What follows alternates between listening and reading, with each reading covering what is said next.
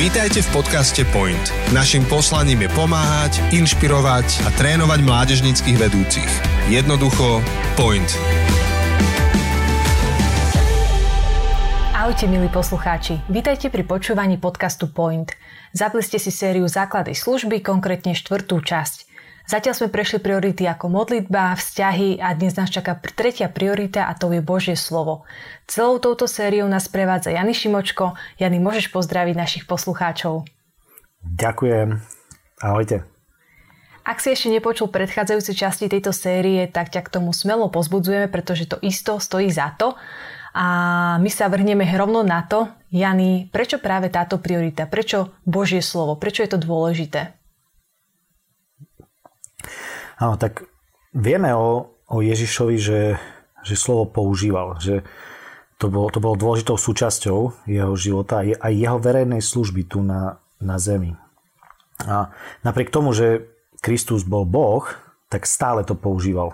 A v Biblii sa Ježiš viac než 80 krát odvoláva na starú zmluvu a cituje asi zo 70 rôznych kapitol. Čiže v podstate vidíme, že on to poznal a verejne to prezentoval a bol tým známy. A tiež vidíme, že vedel aj státe naspamäť a rozumel kontextu a v podstate vedel citovať mnohé časti. A možno, kde v Ježišovom živote vidíme, ako k čítaniu Božieho slova viedol svojich učeníkov? Tak to, čo vidíme, je, že Ježiš používal pri rôznych situáciách a na rôznych miestach.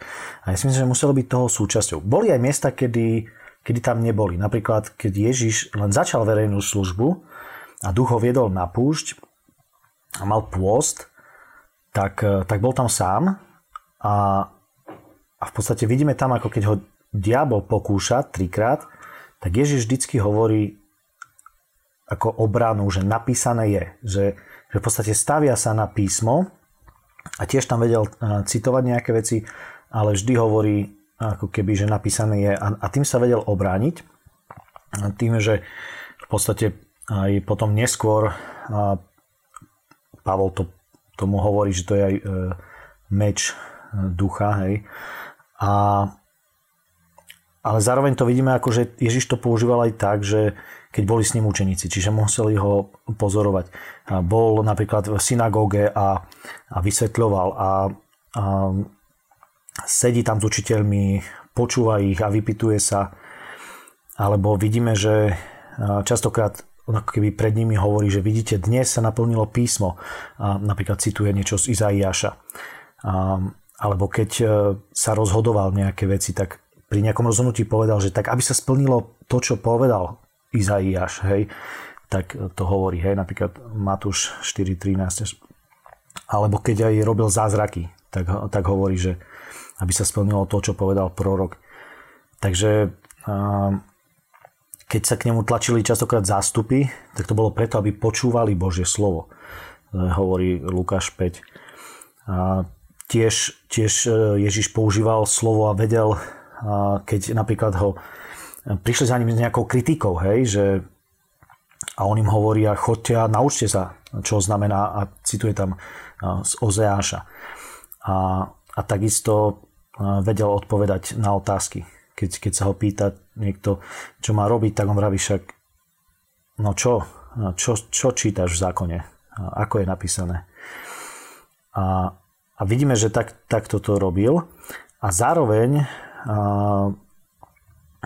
to bolo veľmi zaujímavé, lebo v podstate on sa odvolal na starý zákon. Samozrejme v tej dobe ten nový zákon nebol, hej, že učeníci nemali svoju nejakú malú knižku s novým zákonom a ich učil robiť stíšenia na základe toho, lebo oni v podstate boli na začiatku toho príbehu, keď vznikala nová zmluva. V podstate Ježiš začína novú zmluvu a to, čo on hovorí, tá interakcia s ľuďmi a mnohé veci, čo teraz ja som len povedal, to v podstate sa pred ich očami tvorilo. Čiže ja si to tak predstavím, že oni museli byť riadne fascinovaní, tí učeníci okolo neho, to boli wow, tak toto stojí za zmienku, toto musím povedať ďalším, to by možno to by sme mohli aj spísať. Tak niektorí potom jeho učeníci aj spísali. Boli aj ďalší, ktorí neboli priamo títo učeníci, ktorí žili okolo neho, ale napríklad z Evanielí poznáme, hej, je tam Matúš, ktorého Ježiš našiel na colnici ako ešte Leviho, a tiež je tam Ján, ktorý bol s ním a bol mu veľmi blízky, jeden z 3 najbližších. Ale je tam aj Marek, v podstate to je Ján Marek, on potom neskôr vystupuje viac v skutkoch s Pavlom a s Barnabášom. A je tam aj Lukáš, ktorý v podstate tiež prišiel neskôr, bol iba lekár a viac bol s Pavlom a tiež sa od iných dozvedal, čo Ježiš robil a snažil sa to chronologicky zapísať. Čiže boli ľudia, ktorí tak boli fascinovaní tým, že oni ho zažili tam a oni spísali to, čo my teraz čítame a tiež voláme Božie slovo Nový zákon. A boli aj ďalší, aj ďalšie generácie, aj potom neskôr Pavol, ktorý v podstate napísal prevažnú časť z Novej zmluvy, ale z tých očitých svedkov je tam potom ešte Peter, ktorý písal listy. Takže ja si myslím, že museli byť tak riadne fascinovaní a oni museli zažiť to, ako používa starý zákon, oni boli pri tom, ako sa tvoril nový zákon a oni sa snažili čo najvernejšie vysvetliť a posunúť ďalej nám to, čo Ježiš vlastne tvoril. Je naozaj fascinujúce, keď sa na to človek tak pozrie, že oni boli súčasťou toho, ako sa to vlastne všetko tvorilo a boli naozaj, mali to tak rukolapne naozaj na dosah, keď boli s Ježišom.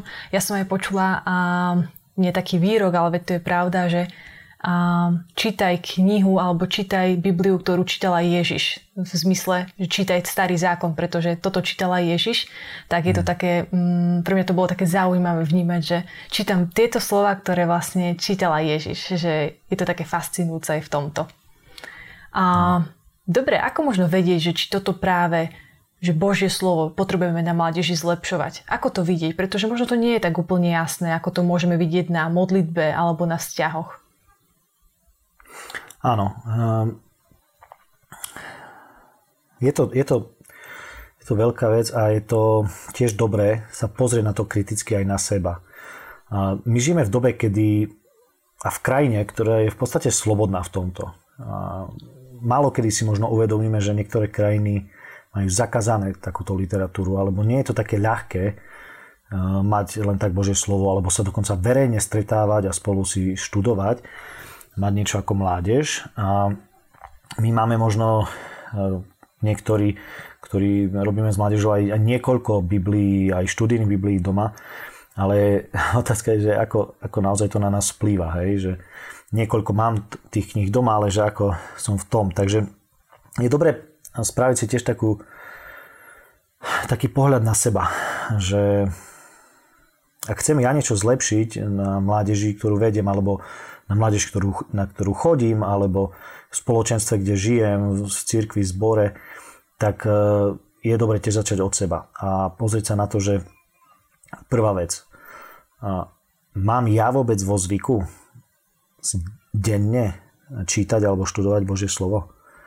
Tiež je rozdiel čítať a študovať, hej? Ale či vôbec naozaj som si vytvoril zvyk, že to je každodennou súčasťou, že to je super dôležité, že to je esencia kľúčová pre život a že chceme aj dnes sa pozrieť, že čo mi Boh chce povedať. Takže či to robím každodenne. A druhá vec, že či viem nejaké konkrétne odkazy na Božie slovo, že či to je súčasťou mojich rozhovorov. Že ja keď žijem a idem životom, tak keď hľadám odpovede na nejaké veci, keď sa ma niekto niečo pýta, že či to tam je. Keď sa s niekým rozprávam, že viem mu povedať niečo, čo mu verím, lebo viem, že to povedal Boh. Tak to je taká druhá vec, že či to je aj takou bežnou súčasťou. Či to nie je len niečo, čo funguje iba medzi mnou a Bohom, alebo iba keď som s kresťanmi, ale že v bežnom živote ja viem použiť to, čo Božie slovo hovorí.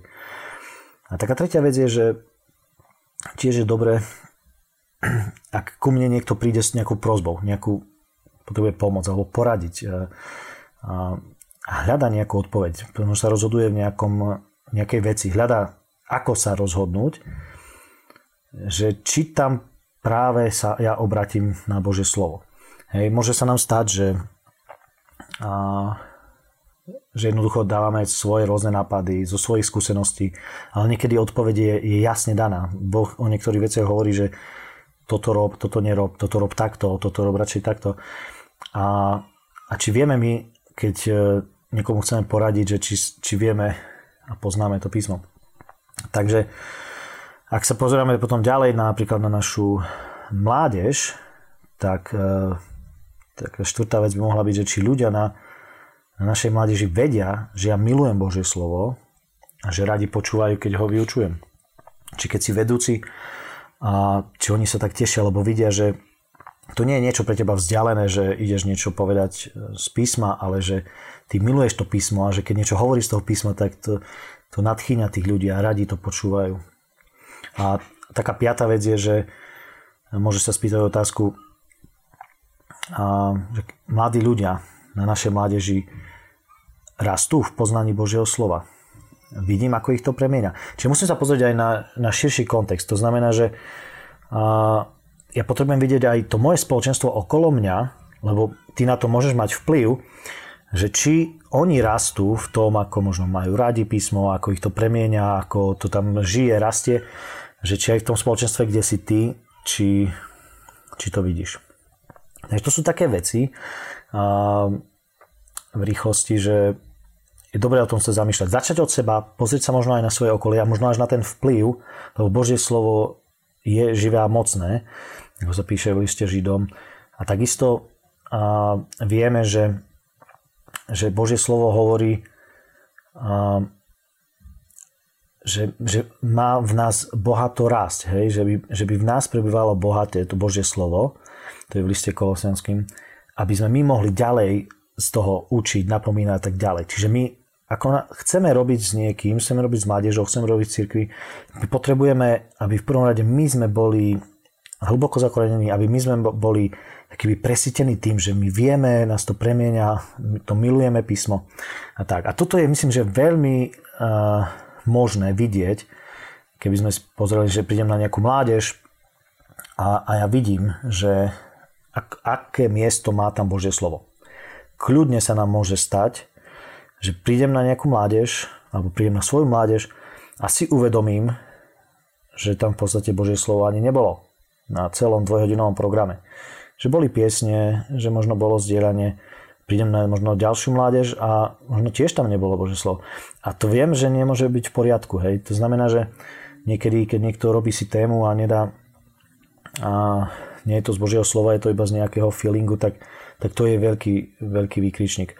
Takže je to poznať, keď prídem na mládež a vidím, že ľudia žijú na základe písma, že rozumejú mu, že ho majú radi, že vedia veci si vyložiť. Možno, že po dobrej téme sa stretnú a si ešte ďalej študujú a idú do hĺbky v tom písme a si sadnú a ešte to o tom ďalej rozímajú a hľadajú možno ďalšie odvolávky a možno si otvoria ešte k tomu študijnú Bibliu, aby pochopili ešte lepšie, že čo to vlastne znamenalo v tejto dobe a tak ďalej. Tak je to úplne niečo iné, že vidíme, že akú prioritu má Božie slovo v konkrétnom spoločenstve a v konkrétnej mládeži. Ono stále, keď tá príde diagnostika v tých našich podcastoch narad, tak mi to dá také zrkadlo v tom, že ako možno aj ja vnímam túto prioritu v mojom živote. A ono to nie je ľahké možno mať takýto postoj alebo byť naozaj tak hlboko v tom Božom slove každý deň, ale tak, ako si aj ty povedal, je to viditeľné, ak ten človek tak žije. Je to viditeľné už potom, či už na tom konkrétnom človeku, ktorý miluje Ježiša, alebo aj na tom spoločenstve, ktoré ide aj v Božom slove do hĺbky. Máš pre nás, Jany, možno nejaké tipy, čo by sme mohli začať robiť alebo možno prestať robiť a ktoré by nám pomohli budovať práve túto prioritu? Áno. Začnem tým prestať. Je to tak, nie je tak tvrdo to prestať, ale treba si na to dať pozor. Ako naozaj aj neumyselne sa nám veľmi ľahko môže stať, že sklzneme trošku do takej formy práce možno s Božím slovom, ktoré nie je najlepšie a treba s tým niečo robiť. Napríklad, niekedy sa môže stať, že veľa rozprávame o Biblii, ale v skutočnosti Bibliu ani neštudujeme. môže sa stať, že niekedy si niekto pripravuje tému a chce povedať nejakú myšlienku, tak len hľadá v Božom slove, že čo by podporilo to jeho myšlienku. Že môžeme sklznúť do toho, že začneme používať Bibliu ako podporu nejakých našich názorov alebo presvedčení, namiesto toho, aby sme nejakým pozorným čítaním a študovaním Biblie mali formovaný ten náš názor a to naše presvedčenie. Rozumieš ten rozdiel?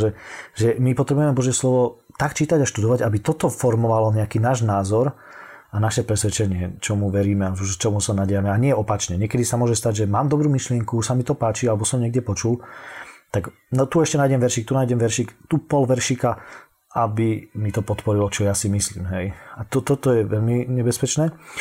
Takisto je treba si dať pozor na veci, kedy používame nejaké veršiky bez porozumenia nejakého väčšieho kontextu.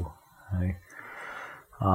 Čiže že niečo si vyťahneme a povieme a máme pocit, že to platí pre všetkých v každom čase a možno to platilo iba pre túto osobu a v tamtom čase a v tejto situácii. A takisto treba prestať, alebo to už je možno skôr aj začať robiť, hej, že naozaj mať kreatívne metódy. A tak, čiže to by som povedal, že byť kreatívny. A ešte pár vecí, čo je dobré robiť, je, a to sme už spomínali, že vybudovať si osobný silný návyk štúdia Biblie. Čiže prvá vec je určite mať sám taký čas, kedy pravidelne si študujem. Pre niekoho to je lepšie ráno, pre niekoho to je lepšie večer. Ja som mal super čas, na strednej škole sa mi darilo vstávať ešte predtým, než som šiel do školy. A vždy som mal čas si otvoriť písmo, študovať si, až potom som šiel do školy. A nevždy sa to dá. Niekto má radšej to večer. Niekto to možno nemá každý deň, ale vie si nájsť čas v týždni, kedy naozaj študuje. Ale treba si nájsť a vybudovať taký návyk osobného štúdia. Takže to je jedna vec. A veľmi zaujímavá vec je, si myslím, že je to krásne, ak dovolíme Božiemu slovu, nech predtým, ako ho budeme učiť, zmení mňa. Hej, to znamená, že napríklad idem učiť, chcem naučiť niečo o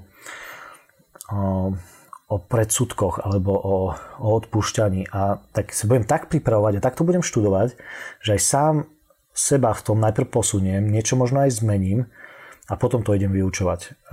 Tak to je krásne, ak toto by sme dokazovali dosahovať, že to zmení najprv nás a potom popri tom, jak to vyučujeme a máme tému, môžeme rovno povedať aj svedectvo. Hej? Že tak toto je o odpúšťaní, no a ja som toto konečne odpustil neviem komu. Takže druhá vec, dovoliť sa premeniať. A tretia vec je, že potrebujeme vyučovať spôsobom, ktorý prináša aj pravdu, aj život. Je to veľmi dôležité, že byť relevantný. Mať stále tú pravdu, ale rozumieť aj tomu životu. Billy Graham vždycky hovoril, že dobrý kazateľ potrebuje mať v jednej ruke Božie slovo a v druhej ruke noviny. Že my potrebujeme vedieť reagovať Božím slovom na aktuálne témy, na aktuálny život, na dianie v živote. Aby ľudia, ktorí počúvajú, nemali pocit, že to možno platilo pred 2000 rokmi, ale že to je aktuálne, živé a mocné aj dnes. Takže tretia vec, vyučuj spôsob, ktorý prináša aj ten život, aj pravdu. A štvrtá vec, že naučiť sa používať Božie slovo aj v bežných rozhovoroch. A toto je krásne vidieť, že kto naozaj žije a je presýtený tým Božím slovom, že nie len si myslím, že